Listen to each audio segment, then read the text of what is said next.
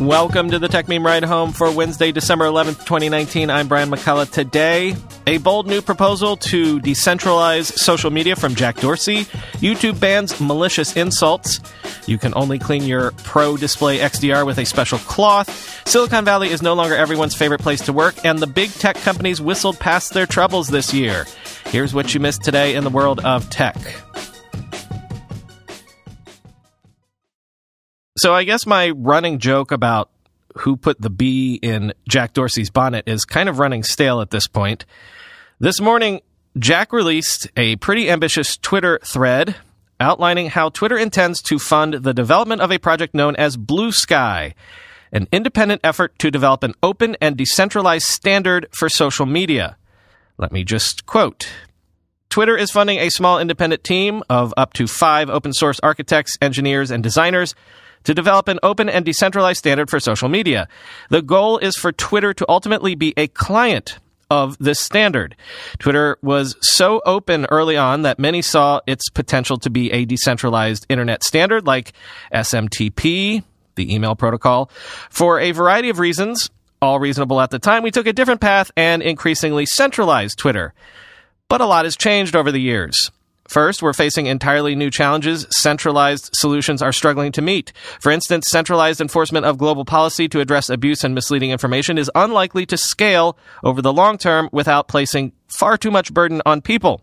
Second, the value of social media is shifting away from content hosting and removal and towards recommendation algorithms directing one's attention. Unfortunately, these algorithms are typically proprietary and one can't choose or build alternatives. Yet.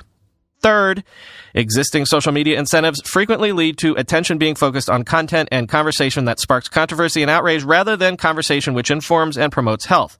Finally, new technologies have emerged to make a decentralized approach more viable. Blockchain points to a series of decentralized solutions for open and durable hosting, governance, and even monetization. Much work to be done, but the fundamentals are there, end quote. Skipping down a bit, quote, why is this good for Twitter? It will allow us to access and contribute to a much larger corpus of public conversation, focus our efforts on building open recommendation algorithms which promote healthy conversation, and will force us to be far more innovative than in the past. There are many challenges to make this work that Twitter would feel right becoming a client of the standard, which is why the work must be done transparently in the open, not owned by any single private corporation, furthering the open and decentralized principles of the internet. We'd expect this team not only to develop a decentralized standard for social media, but to also build open community around it, inclusive of companies and organizations, researchers, civil society leaders, all who are thinking deeply about the consequences, positive and negative. This isn't going to happen overnight. It will take many years to develop a sound, scalable, and usable decentralized standard for social media that paves the path to solving the challenges listed above. Our commitment is to fund this work to that point and beyond, end quote. Jack went on to name Parag Agrawal as the lead of the project. So, a few ways to look at this. Number one, I've said for years that Twitter is really just a protocol disguised as a company. And frankly, smarter minds than me have said for years that social media, had it been invented a decade earlier, would have been a protocol. Things would be a lot more efficient at this point if it had been. And of course, you can still build massively successful businesses off of protocols. I mean, just look at Amazon and Google. And second, you could look at this as Twitter's version of Libra, but in a way, a more ambitious and radical project. Also, you could see this as Jack's version of Zuck's vaunted pivot to privacy. As Alex Stamos pointed out on Twitter, both companies want to be out of the controlling what people say business. Lots of folks, including the official Mastodon Twitter account, pointed out that projects like this already exist, but it is super interesting that it's one of the existing platform plays that is inspired to blow up the status quo of massive platforms parasitically strangling the open internet. Sort of reminds one of this scene from HBO's Silicon Valley. So then I thought, there's, billions of phones all around the world with the same computing power just sitting in people's pockets. So then I thought, what if we used all those phones to build a massive network? And here's the kicker.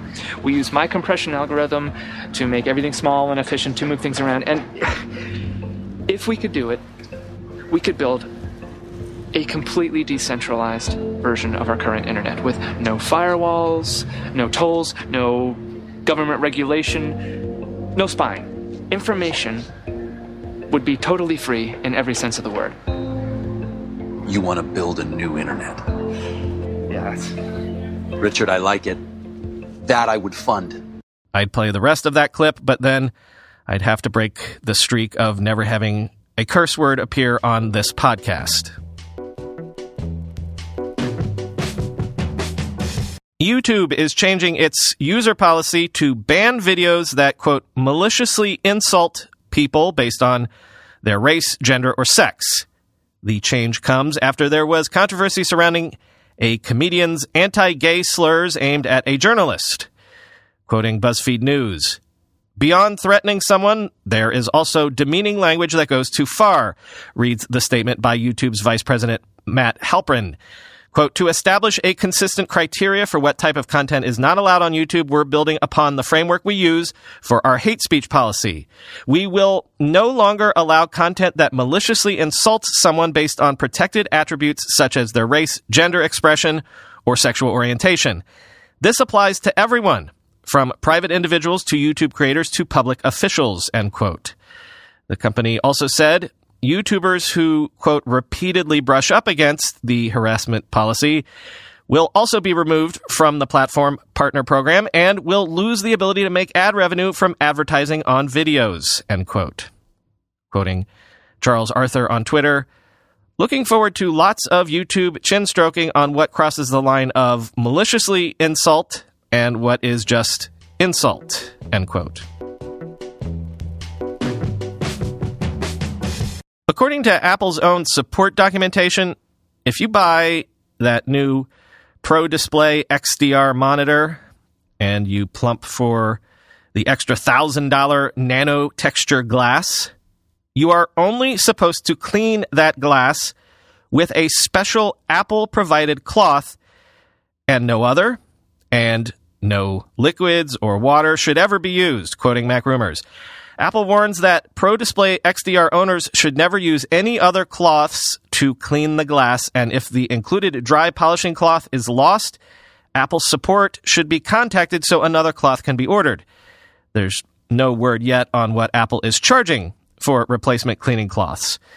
Apple also has specific instructions for washing the polishing cloth, which includes using dish soap and water, rinsing thoroughly, and then letting it air dry for at least 24 hours. The standard Pro Display XDR glass can be cleaned with a standard microfiber cloth and a small amount of water, while the casing can be cleaned using a soft, slightly damp, lint-free cloth, end quote.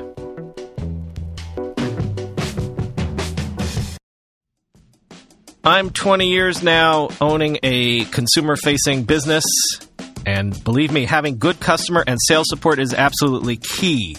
Imagine if your support team could accurately anticipate customer issues without making them repeat themselves. Imagine how many more prospects your sales team could reach if their phone system logged call notes and dialed for them. AirCall is a 100% cloud-based phone system that has helped thousands of sales and support teams stop wasting time on the phone. AirCall integrates with popular CRM, help desk, e-commerce, and other business software to help your team understand and log vital customer and prospect information on every call. With AirCall's many software integrations, customer service reps know a customer's last order and order status before they even pick up the phone. And sales reps can instantly add prospect numbers to a calling queue, sync call notes to your CRM, and all this automation will save your team minutes on each call, and all those minutes add up.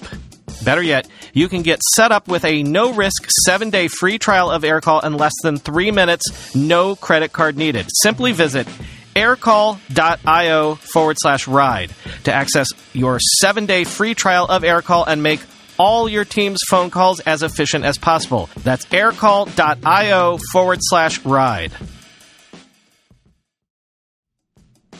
If you like the Tech Meme Ride Home and you work in digital marketing, social media, or online PR, you're going to love the podcast Today in Digital Marketing, produced by Todd Maffin a former national technology journalist who now owns and runs a digital marketing agency. Today in Digital Marketing comes out every weekday. It's a fast-paced 5-minute podcast that covers everything from the latest in Facebook and Google ads, social media content, SEO changes, and much more. Whether you work for a digital agency or work for a brand, this is what you need to know every day. If you do any kind of marketing, public relations, or advertising, and it involves anything online, you'll want to subscribe to this podcast. It's available on Apple Podcasts, Spotify, Overcast, or wherever you get your podcasts. More info and direct subscribe links at todayindigital.com. Subscribe right now to the Today in Digital Marketing podcast. Anand Tech has seen a slide produced by an Intel partner named ASML, which reveals Intel's project roadmap going forward for the next decade. TLDR, Intel expects to have 7 nanometer EUV in 2021, then 5 nanometer in 2023, 3 nanometer in 2025, 2 nanometer in 2027, and 1.4 nanometer in 2029. By the way, 1.4 nanometers would be the equivalent size of 12 silicon atoms across. Like, pretty small. Quoting Anand Tech, in between each process node, as Intel has stated before, there will be iterative plus and plus versions of each in order to extract performance from each process node. The only exception to this is 10 nanometers, which is already on 10 plus, so we will see 10 plus plus and 10 plus plus plus in 2020 and 2021, respectively. Intel believes they can do this on a yearly cadence, but also have overlapping teams to ensure that one full process node can overlap with another. The interesting element to these slides is the mention of backporting.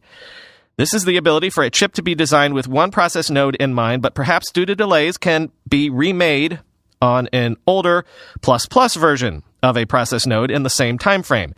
Despite Intel stating that they are disaggregating chip design from process node technology, at some point, there has to be a commitment to a process node in order to start the layouts in silicon. At that point, the process node procedure is kind of locked, especially when it goes to mask creation. In the slide, it shows that Intel is going to allow a workflow such that any first-gen 7 nanometer design could be backported to a 10 plus plus. Any first-gen 5 nanometer design could be backported to 7 plus, and so on. One can argue that this roadmap might not be so strict with the dates.